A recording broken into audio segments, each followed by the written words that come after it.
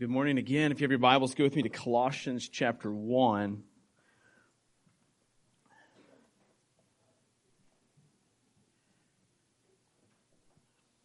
Colossians chapter 1 will be in verses 24 through 29 this morning. We're going to take a break for just a few weeks here from our journey through the book of Revelation. I hope you're all enjoying the book of Revelation. I know I am. So at least a couple of us are. I saw Ben nod his head.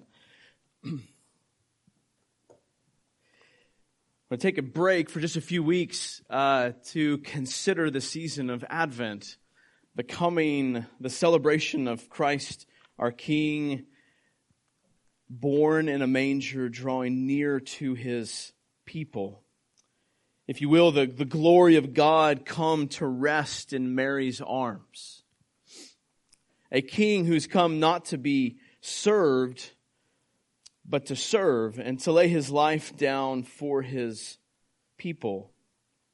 Indeed, the celebration of God Himself coming to be the suffering servant, the one who would draw near enough to take our burdens, near enough to actually move them from His shoulders to ours, especially the burden of sin upon His back.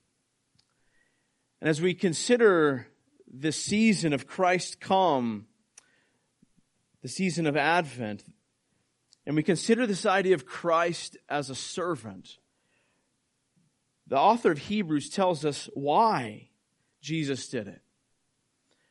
He says in Hebrews 12, verse 2, he says, fixing our eyes, the second part of that verse, fixing our eyes on Jesus, the author and perfecter of faith, who for the joy set before Him endured the cross, despising the shame, and has sat down at the right hand of the throne of God. I hope that, real quick, that last phrase there, has sat down at the right hand of the throne of God, having now gone through a few chapters of the book of Revelation, that phrase means a whole lot more to you than it did just a few months ago.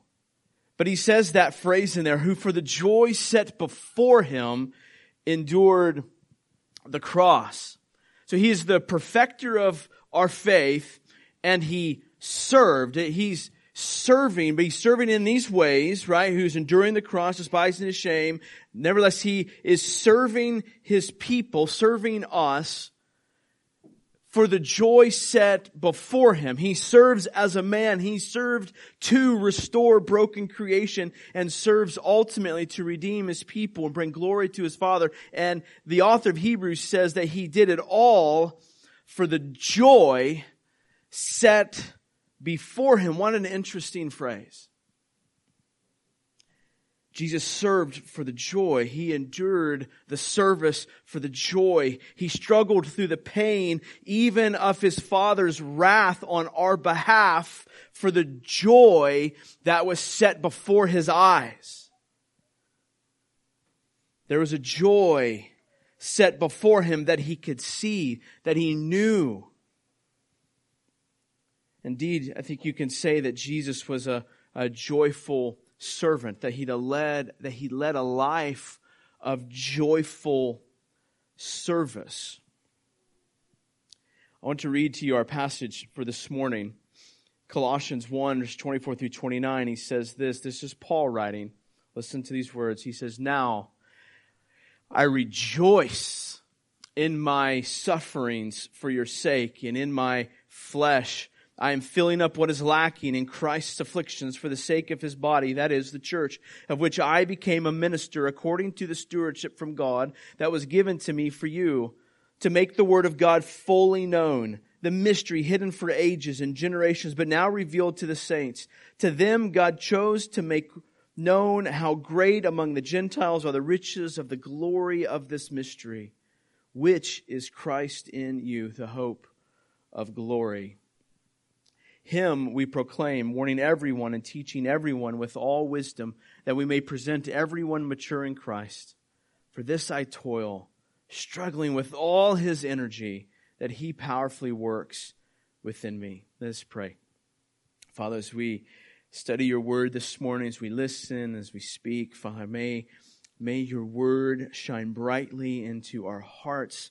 Father, may you energize the service of your people with deep, heavenly rooted joy. Father, for your glory and for our good. In Jesus' name I pray. Amen. This Advent, I really have two words for you. It's this: joyful service. Joyful service, or joyful servanthood. Joyful service. At Refuge, we talk a lot about the 5 identities, or 5 kind of core identities for us as people: missionaries, witnesses, servants, family, and so on. This year, we want to consider the idea of servant, but not just serving, the idea of joyful service, joy-fueled service. This is what we're after, not just people to fill spots in a church where we have needs for volunteers. That's not the ultimate goal. The goal is that God's people would serve joyfully in all that they do, that we would be fueled by joy in every act of service that we do. Now, I'm going to define service the way I want you to keep this in mind as we work through it, that service is the idea, at least the way I'm going to use it, is this: laying down your life for someone else. Laying down your life for someone else. Now, that can look a myriad of ways, even to the extent of Christ on the cross. He is serving his people unto death, himself laying down his life ultimately. But service, the idea of laying your life down for someone else. Now let's reflect on service for just a moment. The idea of serving. What does your serving look like? What does your service look like? What does it look like with your time? Or with your money? Or the talents and giftings and abilities that God has given you? How about especially service unto the body? Again, we're thinking about service broadly here, but for a moment, think about it in relationship to the body. That's where Paul is at in Colossians 1. Paul also in Galatians 6, verse 10, he says, "So then, as we have opportunity, let us do good to everyone." So let us serve everyone. And especially, he says in verse 10, to those who are of the household of God. That there's a unique place and priority of service unto the household of God. Now, we'll be careful because we can do one to the exclusion of the other. It's a both and. But there's an especially for the household of God. So what does your service look like in both places? What's it look like in the household of God? What's it look like beyond? Consider the quality of your service in the place where you get a paycheck versus the place where you don't. Is there a distinction? Is there a difference? Do you lay your life down more for one over the other? What gets the quality attention in your service? Where there's a huge return that's clear and obvious and tickles your fancy? Or one that's by faith? How about motivations in service? Duty? Anybody ever serve here out of duty? Corbin does. Corbin raised his hand. Amen. You're the only honest one in here, my friend. How about self-righteous earning? Like, I've got to do this to earn my standing before God or the pleasure of other people. Or how about delight? Serve out of delight. What about this? What's your spirit like, your heart like going into serving and coming out of serving? Going into it, are you looking for what you might get in return? Like, well, what's going to be the return on my investment? If I do this, will it be noticed? Will I get a thank you? Will it be worth the time? Or what about this? Are you obsessing over the cost it might bring? In other words, are you penny pinching the sacrifice? Are you trying to minimize the sacrifice before even getting started? Or are you thankful for the chance, the grace it is to give your life for somebody else? Or how about afterwards? So coming out of the service, is there a critical spirit, a grumbling, a regret, an excessive critiquing of the situation? What's your spirit like about the serving of which you just partook in? So what's your spirit like going into it, coming out of it? Listen, service is hard. Serving is challenging. For those who don't serve often or frequently or well or enough, think about it. You have to examine whether or not the service fits your abilities and availability. And then if we're just honest, it comes down to whether or not we really want to. On the other hand, for those who are serving a ton, serving other people a ton, it's tiresome, isn't it? To give and give and give and give. Maybe you're spinning out in your giving, on the verge of burnout in your giving. Maybe you want to check out, give up, run into a corner, hide and cry. I can say I do sometimes. Where's Matt at? He's over in the corner crying.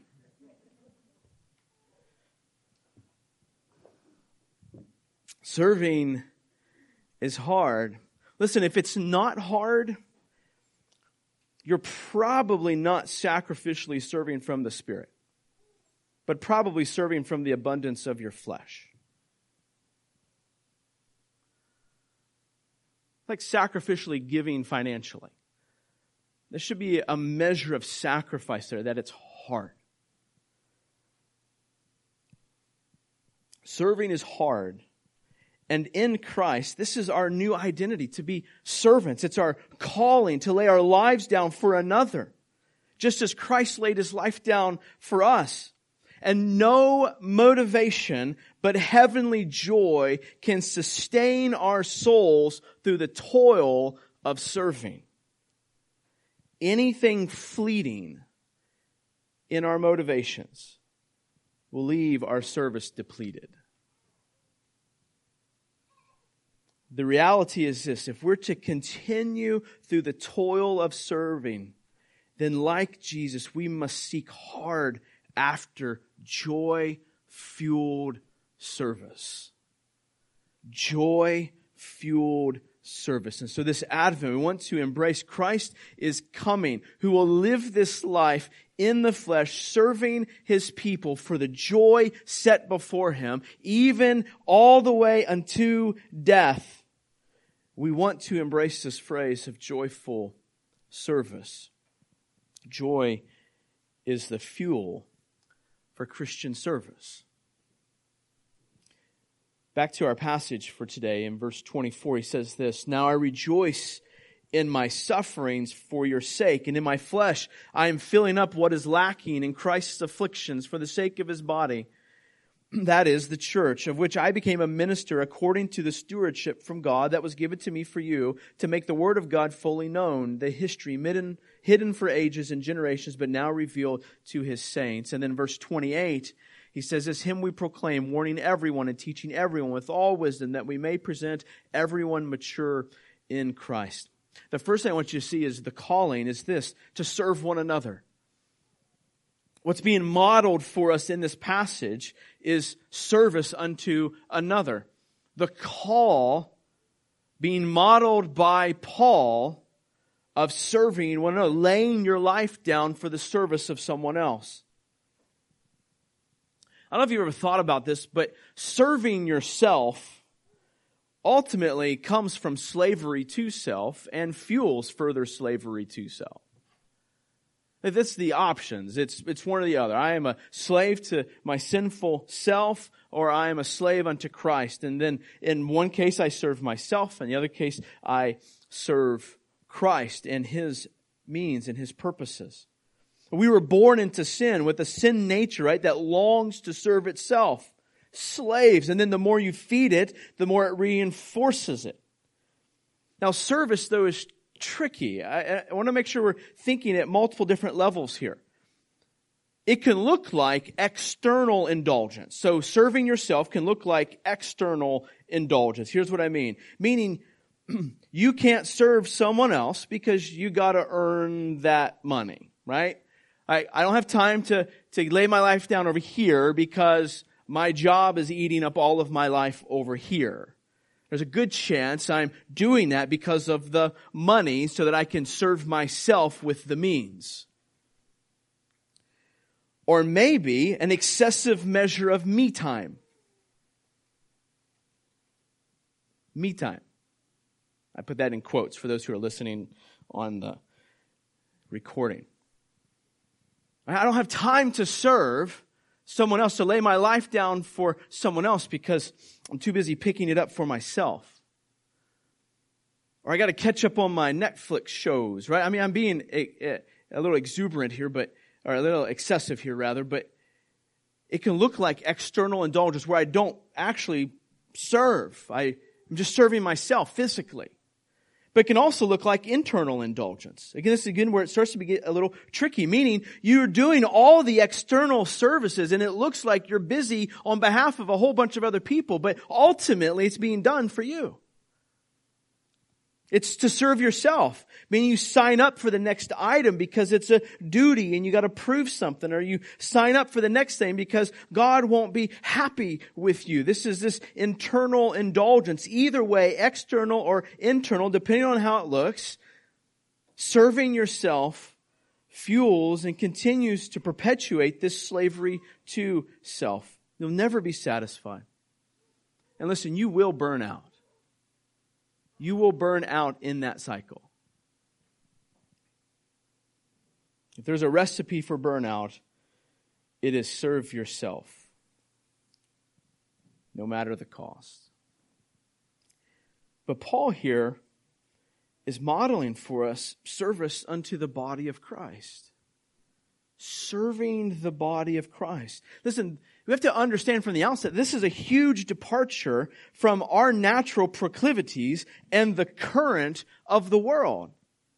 It is arrange everything around you to serve yourself. I mean, that it is by this, manage your schedule this way so that you can be happy, so that you and I can be served. Every ad, every TV, it pushes us that direction. And how we often go along with the current is things like, well, let me get my stuff done over here, and then if I have time, I'll help do this over here. I'll care for my neighbor here, or this person in the body here. And then it's interesting how we rarely have the time. But what Paul says here is he's saying, I'm serving for your sake, for the sake of Christ's church. That's us. Particularly as he's thinking about Gentiles here. He is serving us. He is laying his life down for us. And likewise, we too are called to serve the body and beyond, both internally and externally, meaning internal to our beings, that inside of us we are doing this for the sake of others, but also externally, meaning what our hands are doing for the good of others. We're to turn from slavery of service to self and turn to the joyful serving of others. And Paul, though, is serving them to what end? To what goal? What's the aim? He's serving the body to the end that they would treasure Christ, that they would be mature followers of Jesus, that He would be the one who reigns and rules in their hearts. And Jesus says, right where your treasure is, there your heart is. So if Christ is your treasure, there will be your heart. And where your heart is, out of the overflow of the heart, what? The mouth speaks. The hands do. The person serves. He tells us to serve the body. He's serving the body of Christ. We are to do likewise, helping others to treasure Christ, that all of their lives would be mature Christians following after the Lord. Now, I want to kind of hit on something here that I think is really important. There is this cultural idol, I think, in our, not just our church, but beyond, of getting to serve the way I want to serve, or the way I'm gifted to serve. Now listen, those are good things. It's not bad to get to serve the way I'm gifted to serve. That's a great thing. But that can't be our starting point. I don't think where Paul here is suffering for the service of the people was his, that's me getting to serve where I want to serve. I don't think Paul would classify that as such. Again, getting to serve where, in ways that we are good at, that God has gifted, that's important. And the beautiful thing about where we're at as a church, at Refuge particularly, is that as we've grown, we're able to begin putting people into places that they are genuinely gifted at. And we want to do that, and we'll continue fighting to do that. But that can't be our starting point. That can't be the beginning expectation.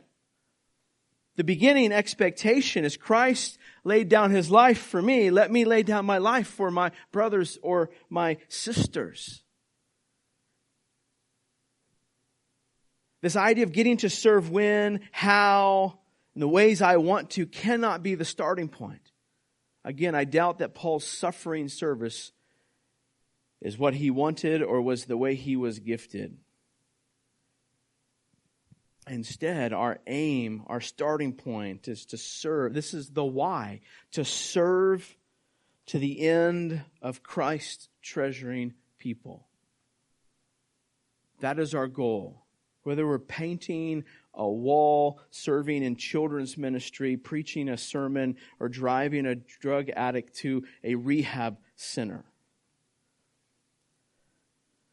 That we would see the aim. How are the means that God has placed us in of seeing people love and treasure Jesus?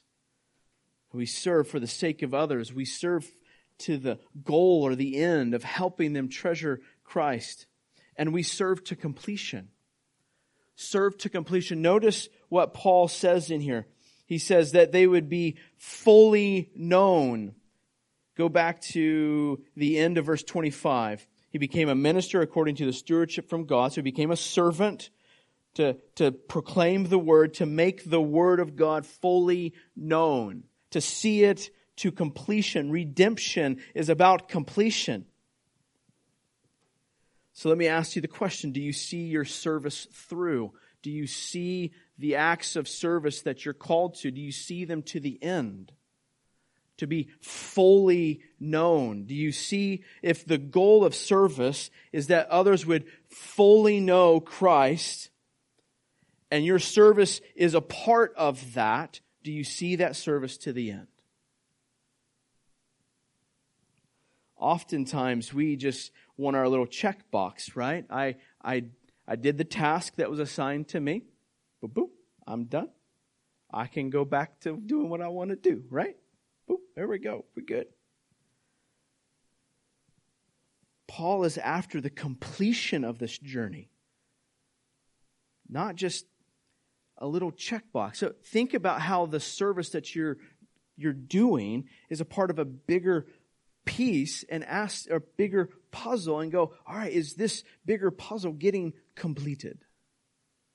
Your role is just a small part of the bigger job, the bigger service, the bigger task to be done. And do we desire to see that task of people fully knowing the Word of God and treasuring Christ? Do we want to see that happen, or are we satisfied with just completing our task? Do we desire to see Him fully known and God's people and those who are not yet God's people to fully know the Word? Serve for the sake of others' maturity in Christ and see it through.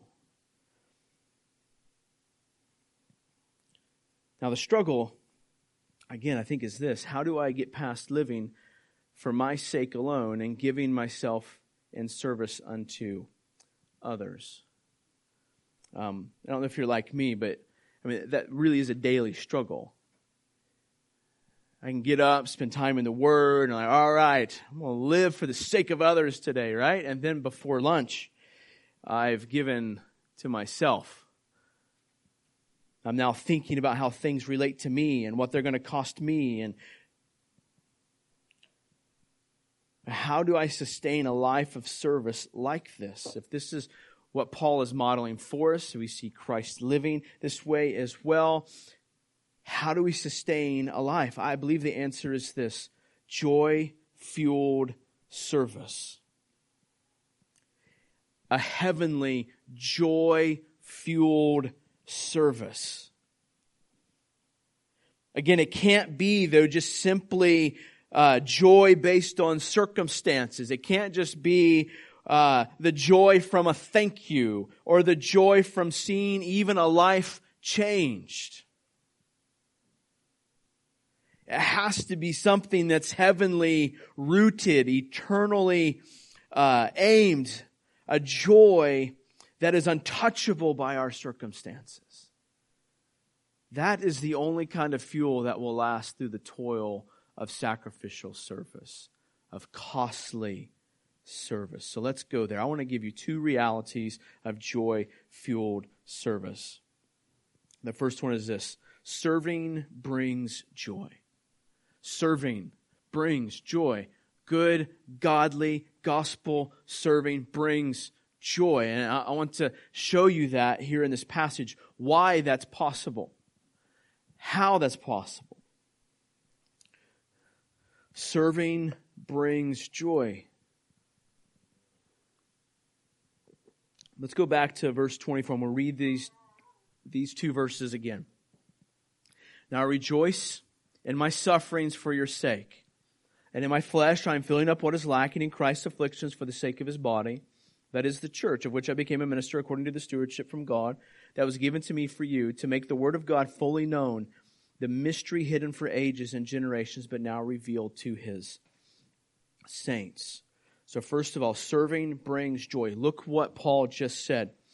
He says, I rejoice in suffering for service unto you, if I could paraphrase.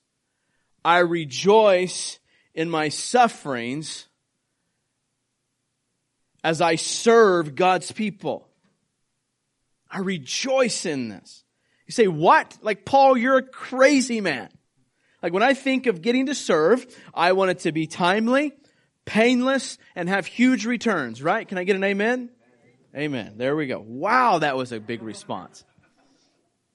Out of the overflow of the heart, the mouth speaks. There you go.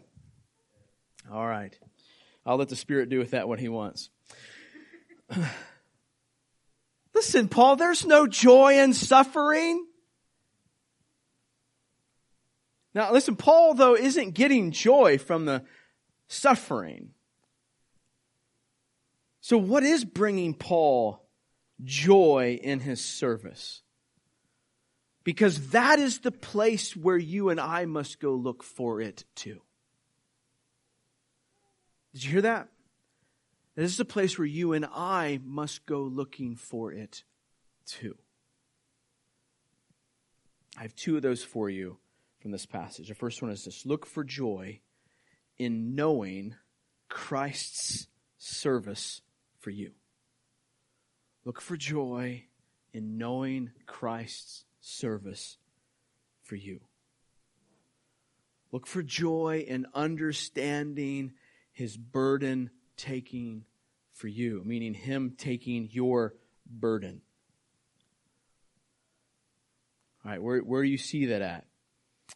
Where do you see that at? Look at this phrase. In my flesh, He says, I am filling up what is lacking in Christ's afflictions for the sake of His body.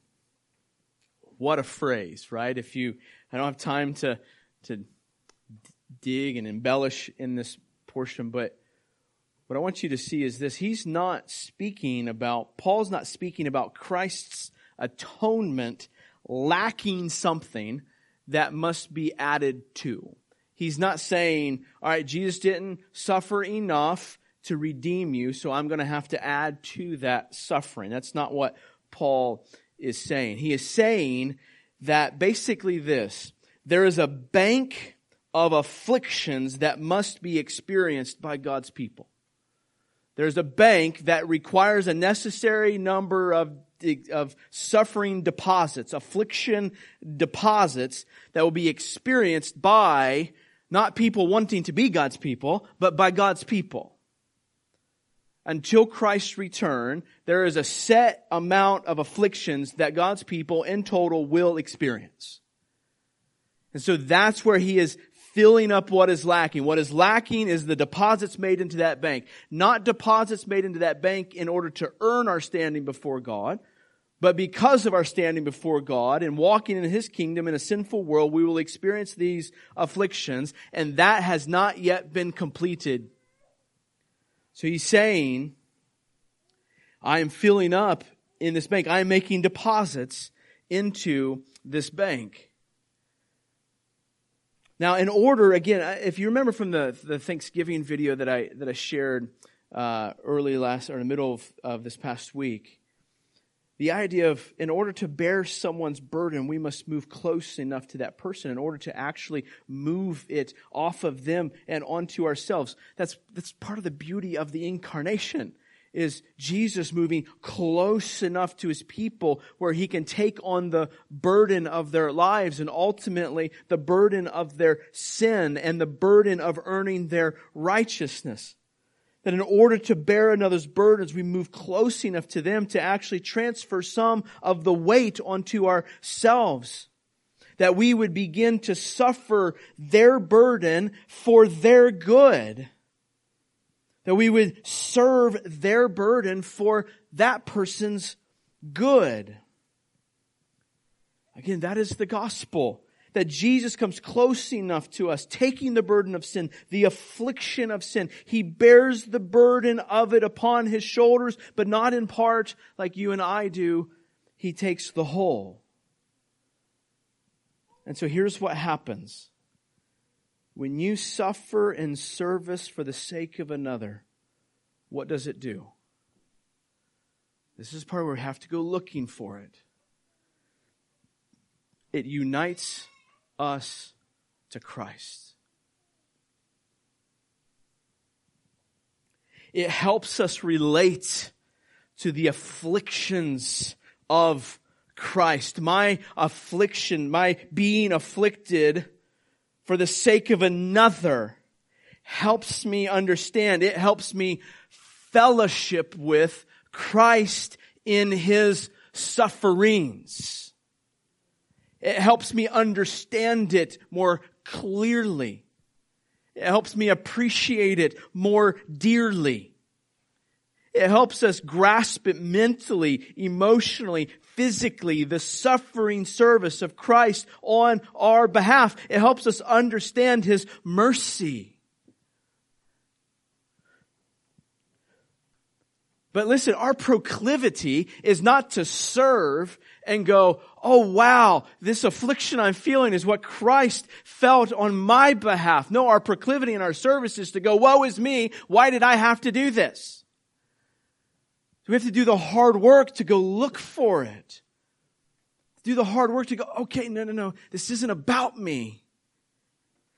This is one of Christ's ways of helping me understand the affliction that He faced for me, but we have to go look for it. Listen, very practically, in the midst of serving, journal, pray, Recite Scripture. Ask a brother or sister to help you see it. To help you see that this is what Christ did for you. Ask Him. He sacrificed His life. He went through the toil of service. He took your burdens upon His shoulder. And the pain you feel is similar to the pain that He felt for you. And that joy will warm and fuel your service. That's why Paul can say, I rejoice in my sufferings. Why? Because I get to taste and fellowship with my Savior in His afflictions. I don't need to run from it. It brings joy to me, not for the sake of suffering, but for the sake of fellowshipping with my Redeemer. So look for joy in knowing, understanding Christ's service for you. Number 2, look for joy in knowing that Christ's body was served. Look for joy in knowing that Christ's body was served.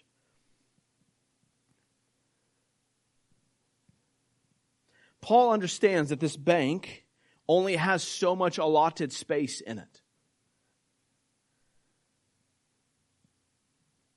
And I think what Paul understands is that the more deposits Paul makes, the less his brothers and sisters will have to make. The more he makes, the less his brothers and sisters will have to make. Listen, brothers and sisters, and those who are listening online, hear me clearly from the bottom of my heart. There is suffering that you're going through. And because you're suffering there, you have spared me. Thank you. Thank you. You're making deposits that I will not have to make. On the flip side, in pastoral ministry, especially in things like proclaiming the word and such, both publicly and interpersonally, there is suffering that happens because Satan loves to attack in those places.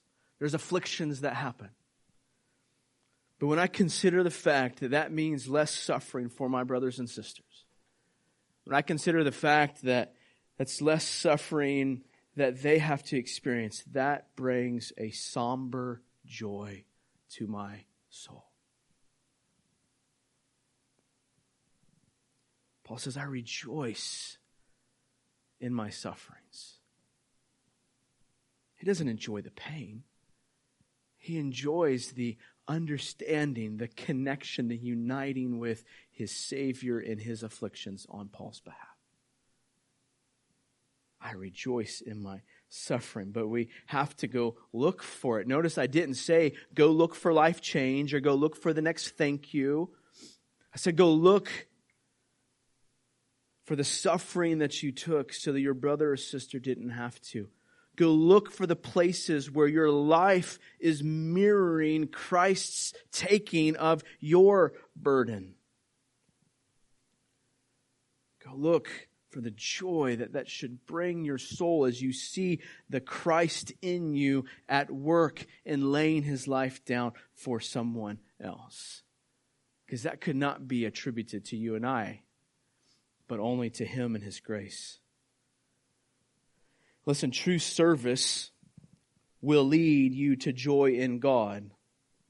Listen, some of you don't feel close to God because the only afflictions you face are the afflictions that come from your self-indulgence and serving yourself.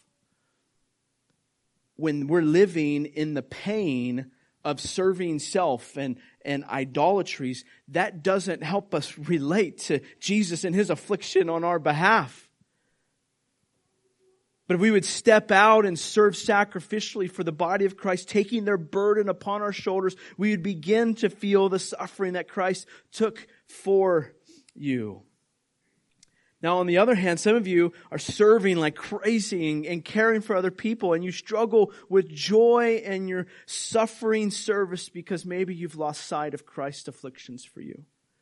Maybe they're hard to, like, they're there and you want to give for these other people and you're doing this, but your heart is worn out and I just don't know if I can keep doing this. And listen. It isn't, well, Jesus suffered that much for me, so this is the least I can do. That's terrible reasoning. It's this: Christ suffered the afflictions I deserve. And as I suffer and serve for the sake of others, I grow closer in knowing the afflictions of my Lord on my behalf. If you're having a hard time seeing that, then my encouragement to you be, and where we'll close today as well, is ask the Lord to reveal that to you. That as you go looking for that you would ask Him to, Father, help me see that these afflictions are like the afflictions of my Savior on my behalf. What joy that is to know more deeply the affections of Christ for you. To understand that and cherish those more deeply. To understand more fully how much He loved you and what He did to lay His life down for you. To grasp and experience the love of Christ through the suffering you experienced for the sake of another person. Wow. What joy that is. Do you also understand that one day this bank will be full? That on one hand, we will not have to suffer any longer. Praise God, right? On the other hand, we will no longer be able to fellowship with Christ in this way.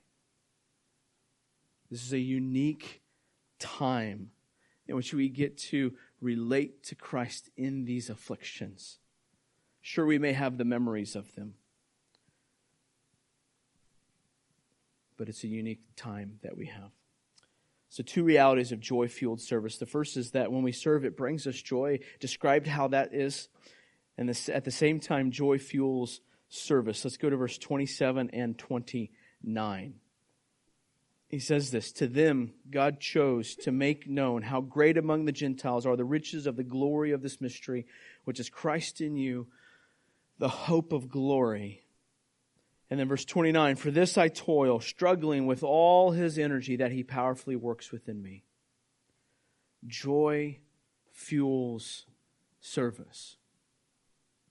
Godly giving of your life for the sake of another is fueled by joy. Now Paul, what's he say here in this passage? He says, I'm toiling to serve another. I'm toiling in this suffering. I'm filling up the afflictions of Christ, toiling to see his brothers and sisters treasure Jesus and mature in Him. But he's rejoicing too. He's living in this joyful service. But how, Paul?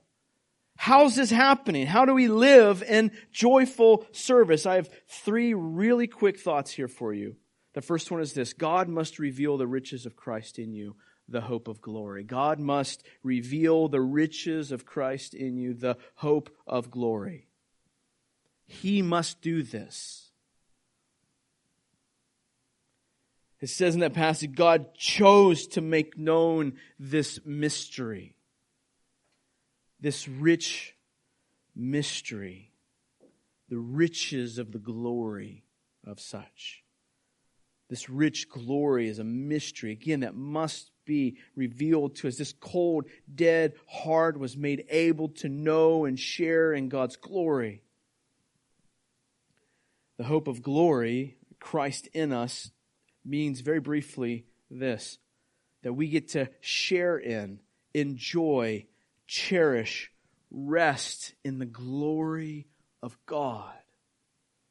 It's the glory that we look forward to. That we get to share in that. Enjoy that. And again, if you tying things back to Revelation, like what does that look like? We get to share in that glory of the resurrected Savior. That in our suffering service, we should be looking forward to that hope of glory hope of glory, hope of sharing and enjoying and resting in God's glory and His character and who He is for all of eternity. And the reality is this: how else could you and I hope to enter into God's glorious presence? Only by the riches of the gospel. Only Christ can help us there. And as we serve, again, we begin to know and feel more deeply the costliness of Christ's love for us, that He would pay to dwell in us and secure for us the hope of sharing in God's glory someday. So God has revealed these riches of Christ in you, the richness that is Christ in you, the hope of glory. 2, Christ's joy-fueled energy must powerfully work in us. His joy-fueled energy must powerfully work in us. Hebrews 12:2, back to the passage we said at the very beginning.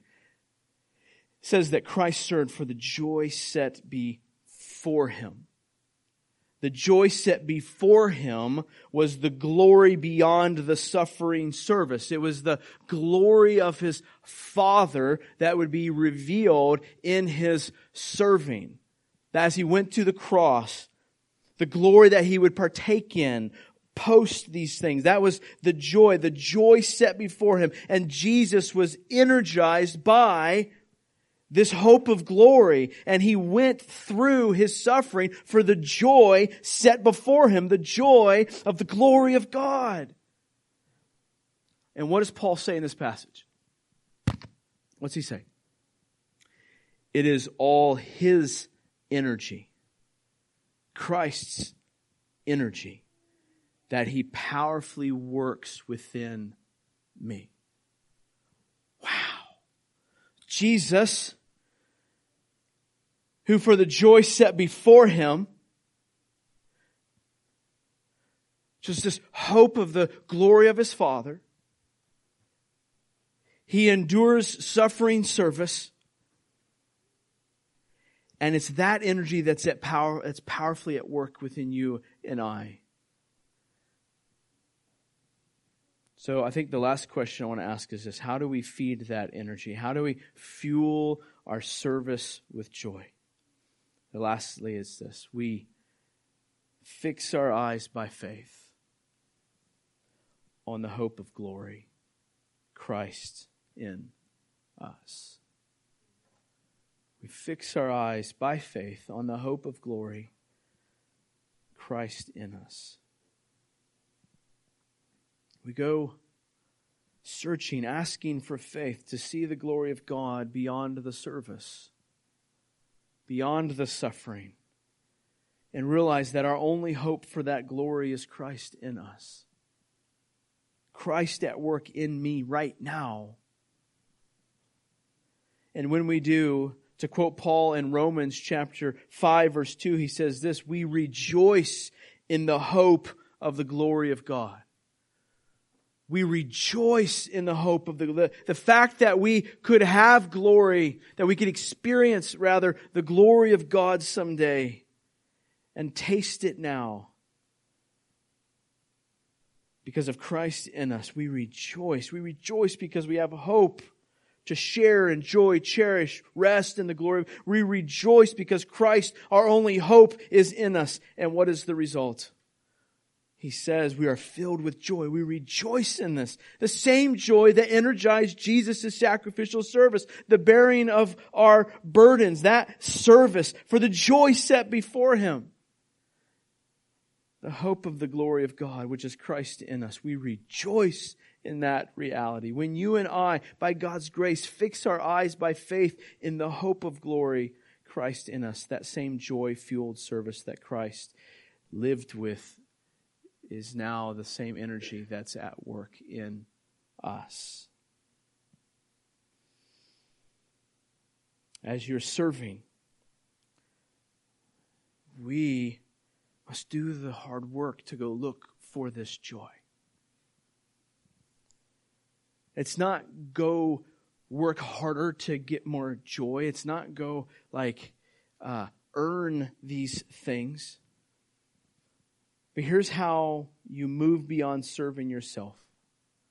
Go to the deep, deep well of heavenly joy found in the hope of glory, which is Christ in you. And here's how you care for yourself as you're sacrificially serving and giving and you feel depleted. Go back over and over and over again to the deep, deep well of heavenly joy found in the hope of glory, Christ in us.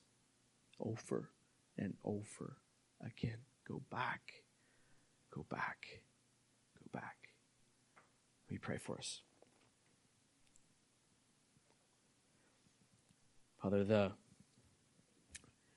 proclivities of our heart, because of the sin that is at work in us, is to either serve ourselves or to try to serve on our own strength.